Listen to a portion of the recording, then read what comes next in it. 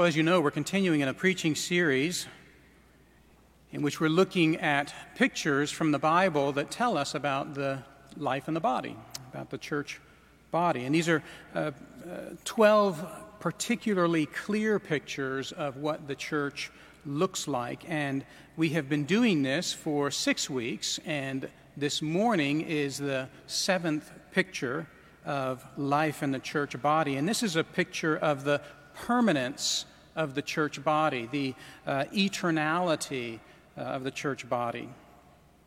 Next week, Pastor Hill will take us to Colossians chapter 2 and lead us to consider a picture of the vitality of the church body, that the church body is filled with life. And after vitality, we'll look at the royalty of the church and the beauty of the church.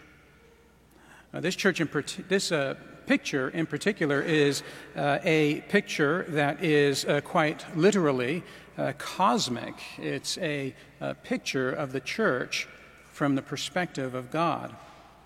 Little theologians, it's very good to see you here this morning. It's also very good to see that you have your own worship bulletin. I hope that you saw that. There should be some room in that bulletin to draw a picture, and I'm looking for a picture of something that you might like to have in your backyard. Let's say a trampoline or a pool or a swing set or something like that. Make it big. But I don't want you to draw a picture of the finished product. You know, when you buy a product like a trampoline, when you go to the store, they always show you a picture of the product already assembled. But when you bring it home, it doesn't quite look like that, does it? Instead, it looks like an enormous box that's filled with bits and pieces.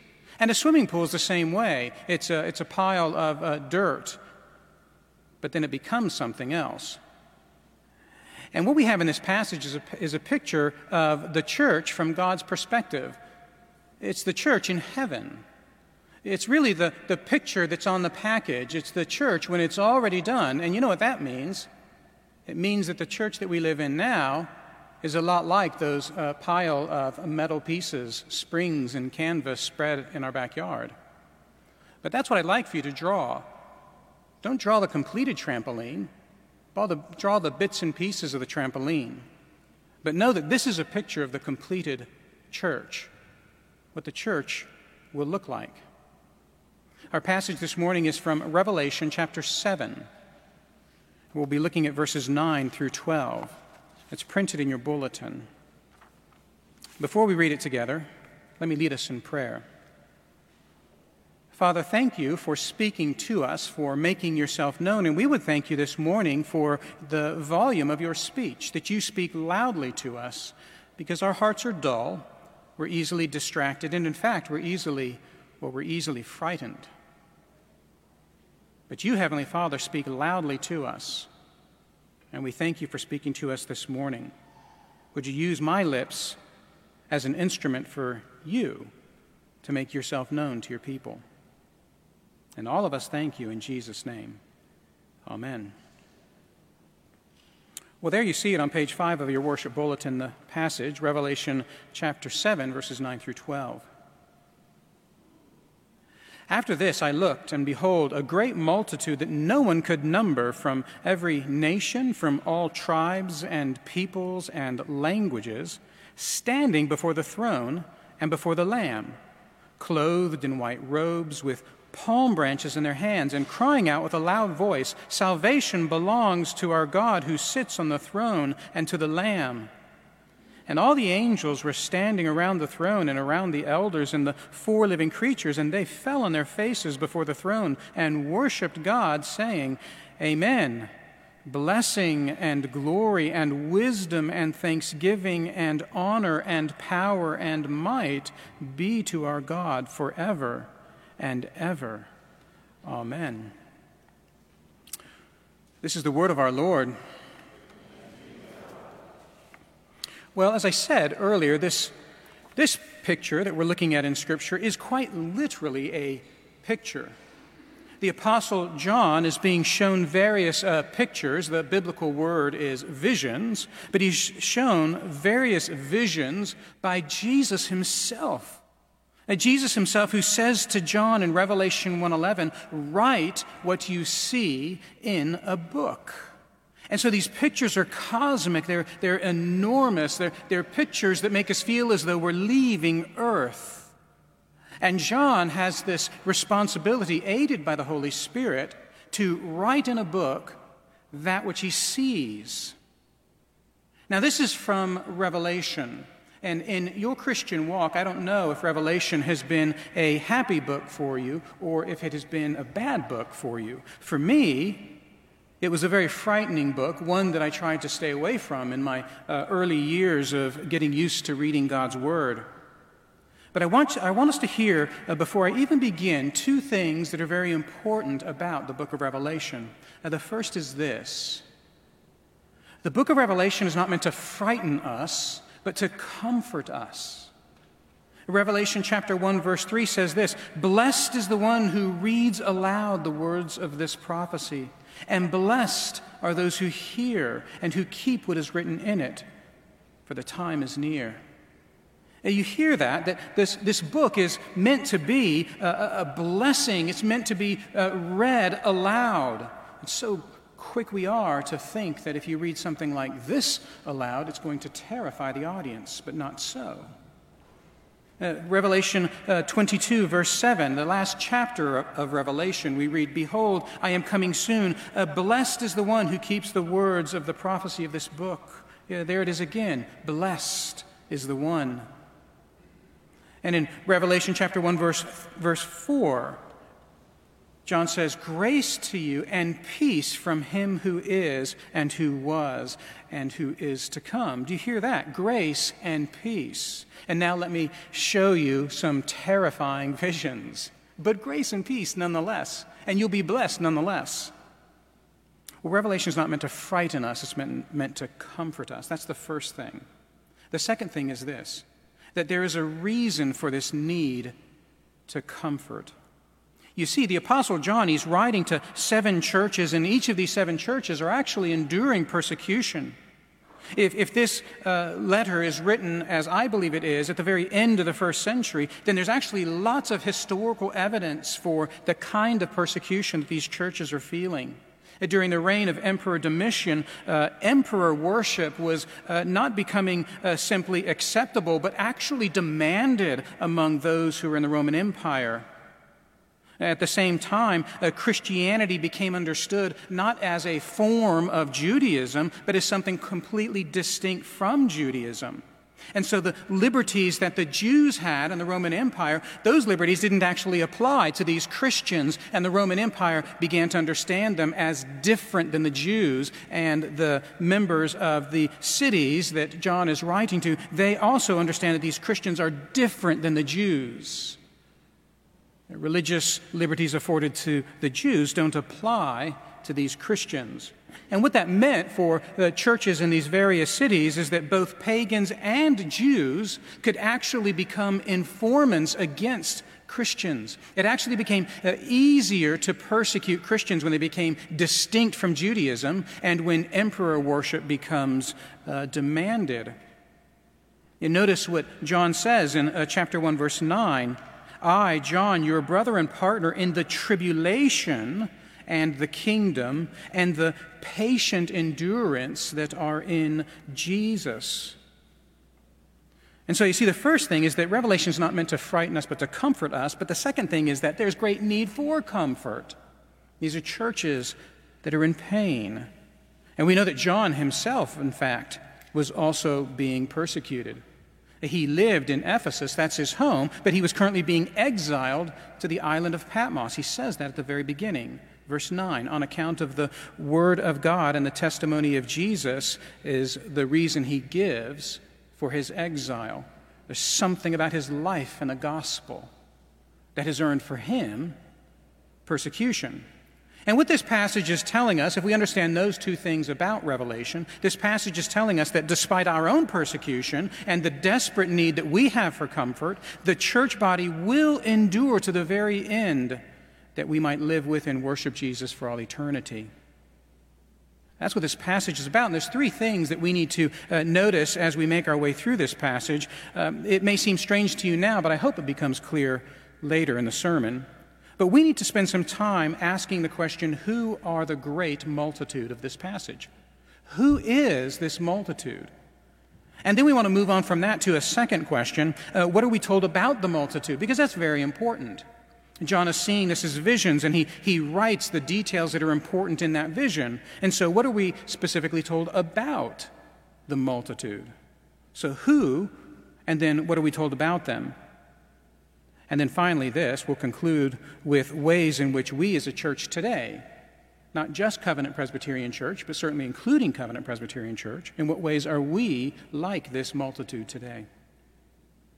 Well, let's begin at the beginning. Who are this great multitude? As I said, the book of Revelation, it's a revelation. It's a revelation that Jesus Christ has given to John, that John may actually show to others. And so John, he is taking in this vision, and presumably he takes it in and he writes later. I think of a city in Alaska called Homer, Alaska.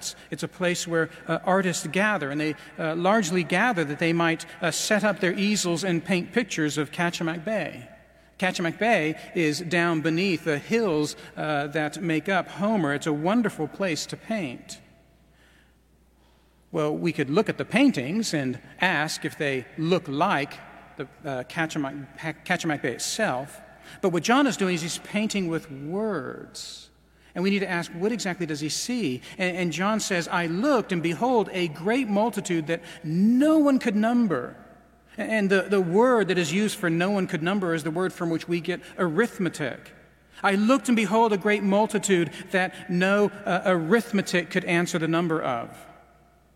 And yet, this is right after a number is given in Revelation chapter 7. You look a little bit earlier in Revelation 7, and you find the number of sealed individuals, 144,000, sealed from every tribe of the sons of Israel. Now, I always like, when we look at God's Word, to just come face to face with those things that seem most incongruous, most difficult. And here, there's a multitude that he has painted or he has written about that is impossible to number, and yet he's just given us a number earlier in the chapter. Now, that number, 144,000, I want us to deal with very quickly, and I want us to understand that this is a figurative number. The number of people is the number of people whom Jesus says have been sealed. And that word sealed in Revelation is often, if not always, another name for conversion.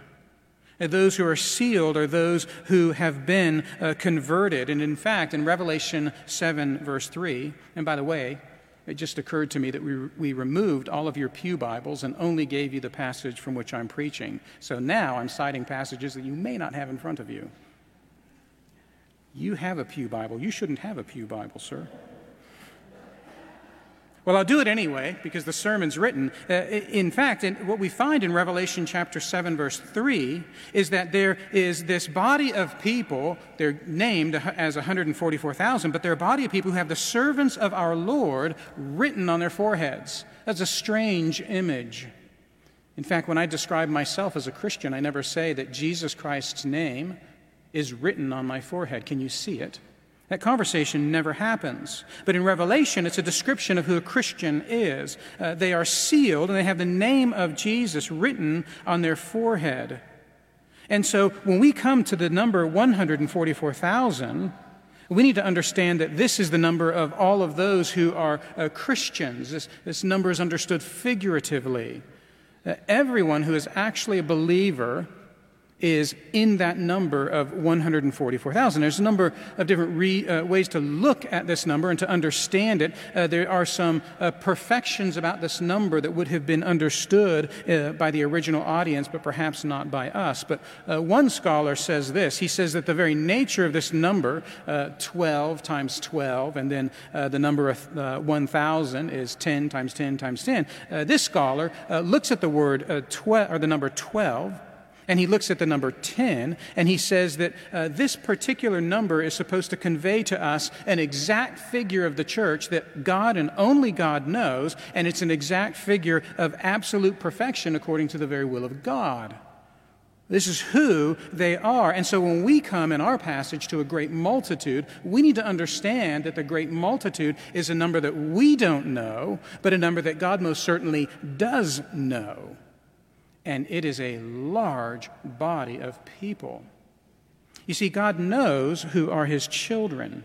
He writes our names in the Lamb's book of life, and he does so, we're told, from the very foundation of the world. Those who trust in the Lamb for salvation will never be erased from that book, because the Lamb is always confessing before the Father on our behalf. That's Revelation 3, verse 5. Now, let's pause for a moment. Revelation, I think, the book of Revelation is scary to us because it seems to be so chock full of images, and the images are so very confusing to us. It seems as though it must be fearful. That's all that it could be. You know, oftentimes when we think of creativity, we think of the artist as being unbounded in their creativity. They write or they paint or they speak, whatever comes to mind. There's no limit to creativity. In fact, we sometimes trick ourselves into thinking that the more outlandish it is, the art or the piece of writing or poem, the more outlandish it is, the more honest it is, because it's the artist being unbounded in their creativity. But we should never read Revelation like that, and here's why. When we find images in Revelation, we need to understand that these images don't come from the creativity of John, not even from the creativity of Jesus. That these images are actually bound into the story that's called the story of redemption, which is why scholars can look at the book of Revelation and say it's impossible to understand Revelation without knowledge of the Old Testament. One scholar has said that there are as many as 400 allusions to the Old Testament, not mere quotes, allusions to the Old Testament. The Old Testament is all over Revelation, and so it's not visions that are unbounded by the creativity of a man, even a divine figure. These are images that John receives because they particularly connect to the Old Testament, which is the story of redemption that these churches enduring persecution need to hear, and in fact have heard before. This is what it's like to comfort a Christian, a retelling of the story of redemption, reminding them of who they are in Christ. And so these images, they actually are filled with Old Testament allusions, and I think that's how we're to understand this great multitude that no one could number. This ought to make us think of God's promise to Abraham, that those who would be blessed through him would be the number of the stars in the heavens. And that Jacob, he expected God to make his offspring like the very sands of the sea, which cannot be numbered for their multitude.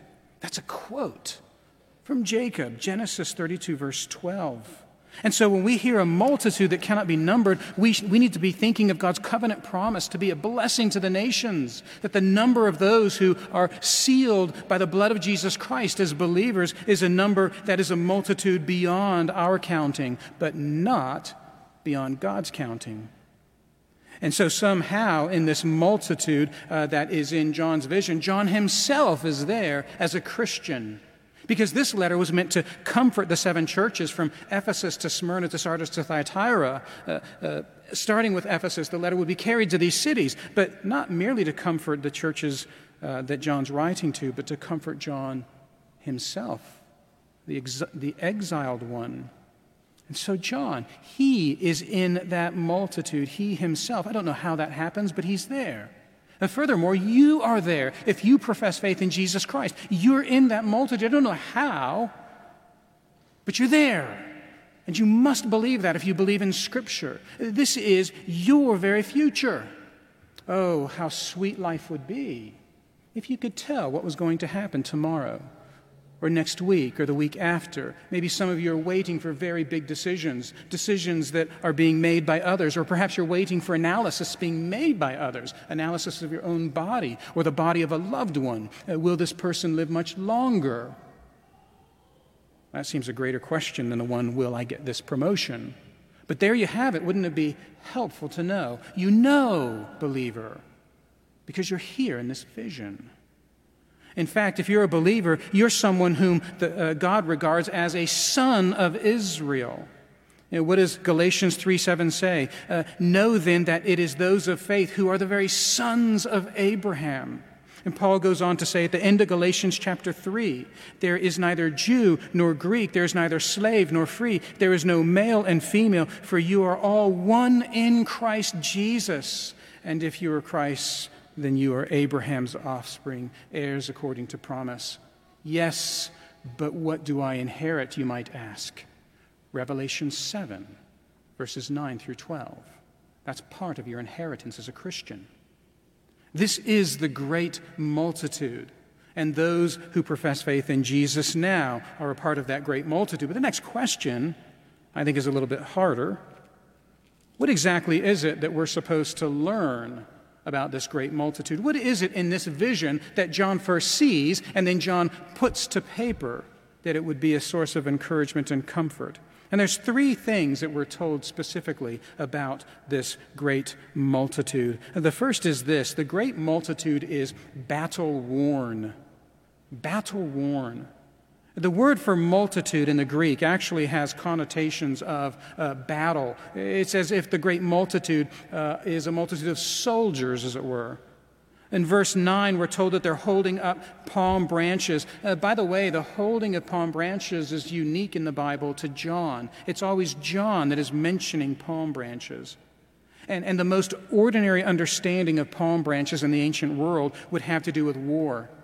The most ordinary understanding, the understanding that a kindergartner would have in the ancient world of a palm branch, would be that associated with some kind of war in which there was a victory. These palm branches would be a symbol for victory. And alas, there has been some kind of battle. But look in the scene. The results of the battle have already been determined, because there are people waving palm branches. They've won. In fact, many scholars see in verse 10 not necessarily eternal salvation, or not only eternal salvation. This passage, salvation belongs to our God and to the Lamb. That word is filled with war imagery to many scholars.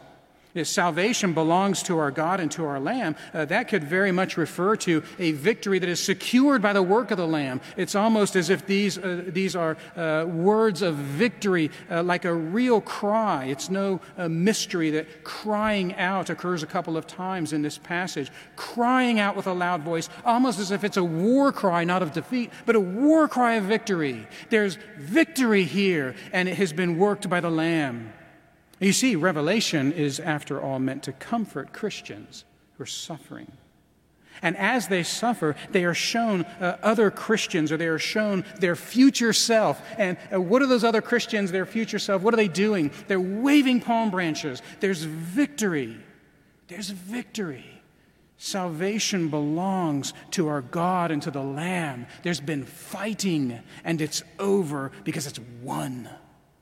And so the great multitude first, there's three things. The first is that they're battle-worn. The second is this: the great multitude is recategorized humanity. You see, I'm very tempted here to use the word diverse, that the body of people in this great multitude is a diverse body. And that is most certainly true, but there's more than that. You can see what I'm looking at if you look at verse 9. They are from every nation, from all tribes and peoples and languages. Now, by the way, this is one of those things that our children might ask, but we wouldn't. But I'm going to go ahead and ask you. How do you think John can tell in the vision that these are people who represent every nation from all tribes and peoples and languages? I mean, I don't have an answer. I'm just here to ask provocative questions. Your children do. Yeah, how can he tell? It's a vision, and most of their bodies are actually covered with a white robe, and then they have one or perhaps two hands in the air waving palm branches. How is it that he can actually tell? It could be that there's a silhouette of their face. It could be the color of their skin. It could be that when they cry out, he can hear a multitude of languages. But isn't it interesting that one thing that is undeniable in John's vision, something that he must write and send to these churches, is the reality that this body of people is a recategorized humanity. It's a category that we wouldn't categorize. It's surprising because every earthly way of delineating a people, a way that would make sense by a nation or by tribe, every earthly way of delineating an individual is actually frustrated in this great multitude. And nations mark a distinction between individuals. Tribes or races mark a distinction between individuals. Language most certainly marks a distinction between individuals. But not here. That's interesting, isn't it? Earthly distinctions, they can still be seen by John. He can recognize, but that earthly distinction is also lost. The earthly distinction that John can see in the vision, it isn't the kind of distinction that divides people as it does on earth. It's the kind of distinction that is present, but they're all together because they are a great multitude. That's what I mean by, yes, it's a diverse body, but it's a recategorized body. There's a new way of looking at humanity. The multitude's a new kind of category. And this was exactly the intention of God's covenant, was it not? That the people of Israel would not be merely the people of Israel, but that they would bless the entire world. And so it's a war-torn multitude, and it's a recategorized multitude. Thank you for tolerating my use of that word. I know that's strange, but it's also a multitude that is fixated on Jesus. This is the third thing. They are located, as you see in verse 9, in a very special place. They're located before the throne, before the Lamb. And they're crying out not only about salvation, but about a certain kind of salvation, a salvation that is won by Jesus. And so Jesus is called the Lamb, which reminds us that he was the Lamb who was sacrificed once and for all for our salvation. And they're fixated on the one who achieved his victory at the cross of his own death. And the speaker of verse 12 is hard to determine. I suspect the very last line of our verse is spoken not by the great multitude, but rather by the angels. But the very content of those words show us that this is a body, this multitude, a body of people who are absolutely fixated on Jesus, blessing and glory and wisdom and thanksgiving, honor, power, might to our God forever and ever for what he has given us in Jesus. And then in verse 9, they're so fixated upon Jesus that they are actually dressed like him. They're wearing white robes. They're so fixated on Jesus that they make their lives actually look like him. They live according to him. They put him on. They wear him. And when you look at all of these images, you can't forget that John saw this as a vision and then led by the Holy Spirit to call out in that vision things that are needful for a people who are suffering and need God's comfort. The great multitude is battle-worn, it's recategorized, and it's fixated on Jesus. But so what?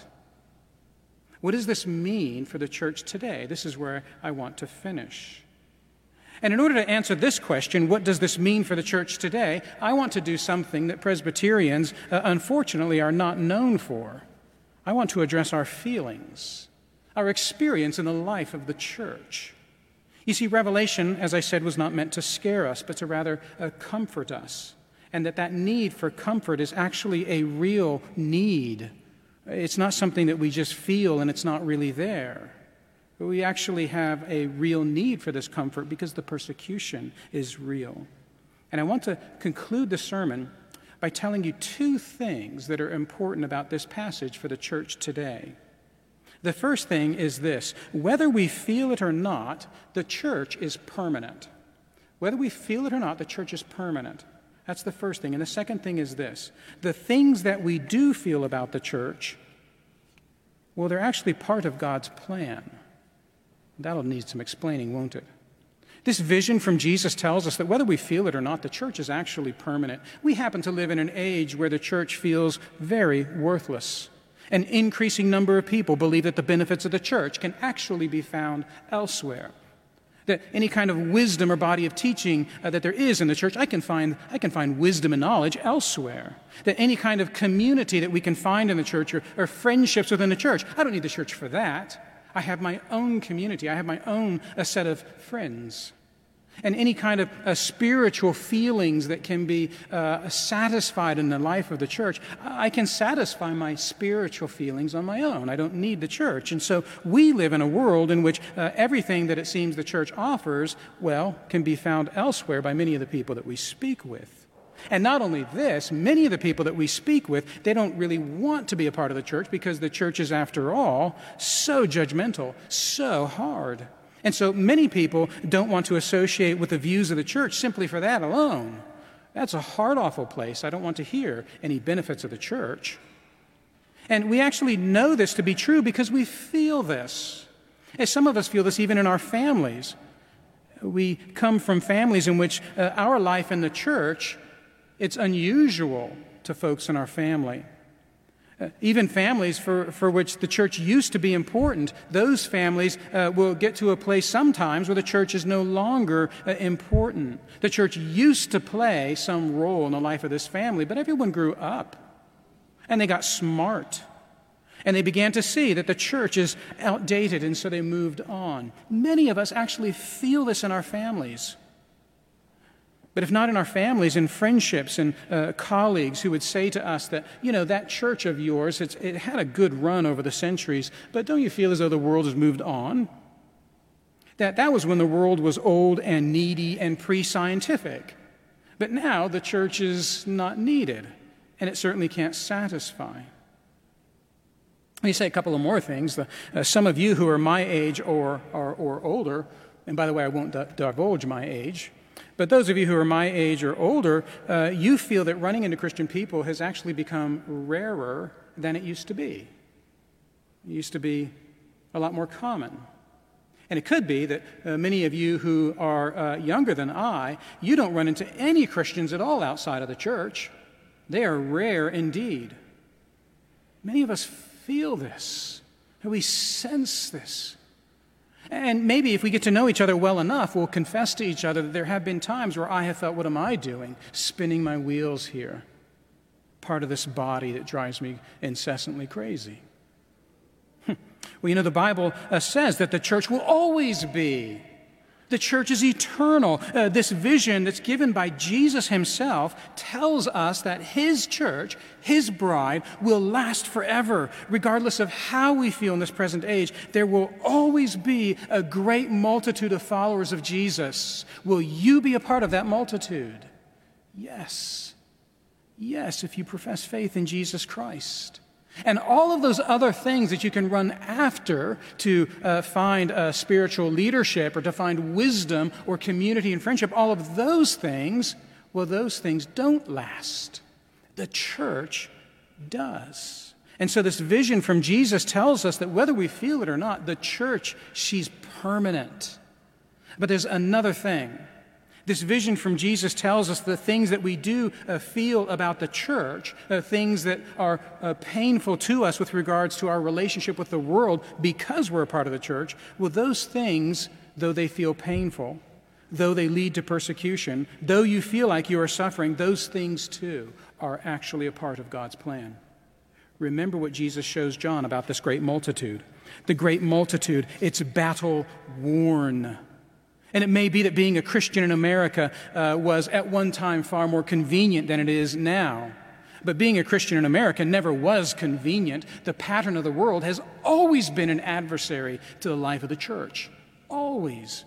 Things that the world tolerates, things that the world even praises, they've always been there. Wickedness has always been around the church. Things that we thought were at a distance may feel closer. That may be true. But the world has always been profoundly opposed to the kingship of Jesus. The world has always been opposed to a threat to her throne or a threat to your throne, that you might take the role of Jesus. The battle has always been before us. And not just the battle with the world, the pattern of the world that seeks to conform us, but the battle within us has always been there. The battle against indwelling sin that has been there for Christians centuries before, and it's there for us now. The Christian life is a life of struggling against indwelling sin. You see, the Christian life is actually meant for persecution. It must be. Because if the world is desperately wicked and desperately in need of rescue through Jesus Christ, so long as she's desperate, she's going to be dangerous. And she will bite and persecute. It's what the world does. But we really believe that about the world because we really believe that the world is dangerously close to hell. And we really believe that there is a great offense to the gospel, that you must repent and believe. And if we believe that that message is really difficult, well, we believe that we live in a world in which we will be hurt. But praise God that He has made us battle-worn. Praise God that He's made us for persecution. How? He has defeated the enemy of sin, which can no longer own us in Christ Jesus. That not even God can condemn us because of the salvation that we have through the cross of Jesus. The victory is secured, but it's secured not by me, but by Him. And my failure and my fear is still victory because God has protected me. Even though we die, God has protected us. He has preserved us. He has sealed us. And you may feel hurt and in pain. But to hide the fact that we are believers, to sulk away in the corner because we are afraid of the world is foolish. The victory is won. And to deny Jesus is dangerous indeed, and we need to tell the world that. The battle is endurable, not because I'm strong, or because you're strong, or because Covenant Presbyterian Church is just the greatest church on earth. The battle is endurable because victory is already won. Well, that does seem to matter to the church today, doesn't it? We're also told that the great multitude is recategorized. And just as though I feel as though there's no victory for the church, and there really is, I feel as though the power of the gospel, it does things that I don't actually like. You see, the power of the gospel is this, the power to do the impossible, to cover the filthiest man, to cover the filthiest woman. And all of us, we should smile at this. This is wonderful. There's no person who's beyond saving power of the gospel. There's no sin so vile that it cannot be dealt with by the power of the gospel. But when the gospel saves someone, it places them on the same footing as every other Christian in the world. And then here's where the smile begins to flatten just a bit. You see, we believe this, and so we send missionaries to go and to proclaim the gospel because we believe that the gospel can save people in any nation. But the gospel can also save people who are very much not like me. They're different from me not only nationally, they're different from me economically and socially. They're different from me racially. They're different from me because of the kind of background and the life that they've lived. They're different from me because they're the kind of people that I was brought up not to hang out with. They're difficult from me in such a way that they're perhaps even my mortal enemy. And yet the gospel can save them too. Put a lot of stake in our mortal enemies, don't we? We assume they're going to be my enemy forever. In fact, there might be a multi-generational enemy, the Montague, Capulet kind of thing. But the gospel can save your mortal enemy. The gospel can save people who are unlike us in every single way. So on the one hand, this is beautiful, but on the other hand, this is actually painful. But I want to remind us all, what could be more hopeful than this? My persecutor, the one who is in my mind, occupying my time, the one who I really have a hard time loving, that even that persecutor may one day be a member of the great multitude in heaven. Isn't it good, then, that God ignores your categories and keeps to His own? Isn't it good that He recategorizes His own great multitude as He sees fit for His own glory? And then thirdly, this great multitude, if it's fixated on Jesus, what does that mean for me now? I want to finish with an illustration from Charles Simeon, great 19th century preacher who spent most of his life preaching to university students in Cambridge. And he asked them to, right now, imagine that Revelation 7 is happening. Stop where you are and think about this. The scene that you just read is happening right now. That there's a body of people who have died, but people who are with Jesus. Some of them you had relationships with, family members, friends, and they have died and left us. But this is where they are. And Charles Simeon said, look at their lives, that we might pattern our own lives here after theirs, that we actually would learn from those who are in heaven right now, those who are before the throne and before the Lamb. They're praising God for salvation, and we are obligated to do the same here. We are suffering. We need comfort. But we are actually obligated as Christians to praise God for salvation by grace. And Simeon goes one step further. I can't imagine if he's isn't but offending the entire congregation. Simeon says that this is not merely an obligation to us today, but it's actually a duty to us today. Those individuals whom we loved and have had to say goodbye to, who love Jesus Christ and are now before the throne of the Lamb, they are wearing the kind of robe that we need to wear. The fixation that we have on Jesus is not the kind of fixation that only happens in corporate worship. We come together and we worship in a grand, regal way. The obligation that we have as Christians is to wear those robes of purity in our life today. Simeon says to his congregation that we are to be engaged in the continual application of the blood and spirit of Christ to our very souls. Simeon says that fighting the good fight, finishing the race, it's a matter of personal holiness in the face of wickedness. To be fixated on Jesus is a matter not just of corporate worship, it's a matter of our whole lives. Today, we are called, even if it means we will be killed, to live holy lives before the Lamb. You see, John's vision, it's not merely an event, it's a pattern for us. We're battle-worn as Christians, but victorious. As Christians, we make categories, but God recategorizes for his own glory. And as Christians, we don't give God just portions of our lives. We are so fixated upon that throne that our entire life's passion is meant for him. Because despite persecution and the desperate need for comfort, the church body will endure to the very end, to live with and worship Jesus for all eternity. Let's pray together. Our Father, we love you, and we love what you have done in creating for yourself a great multitude. Thank you, through faith, making us a part of that great multitude. Would we live lives accordingly? We thank you in Jesus' name. Amen.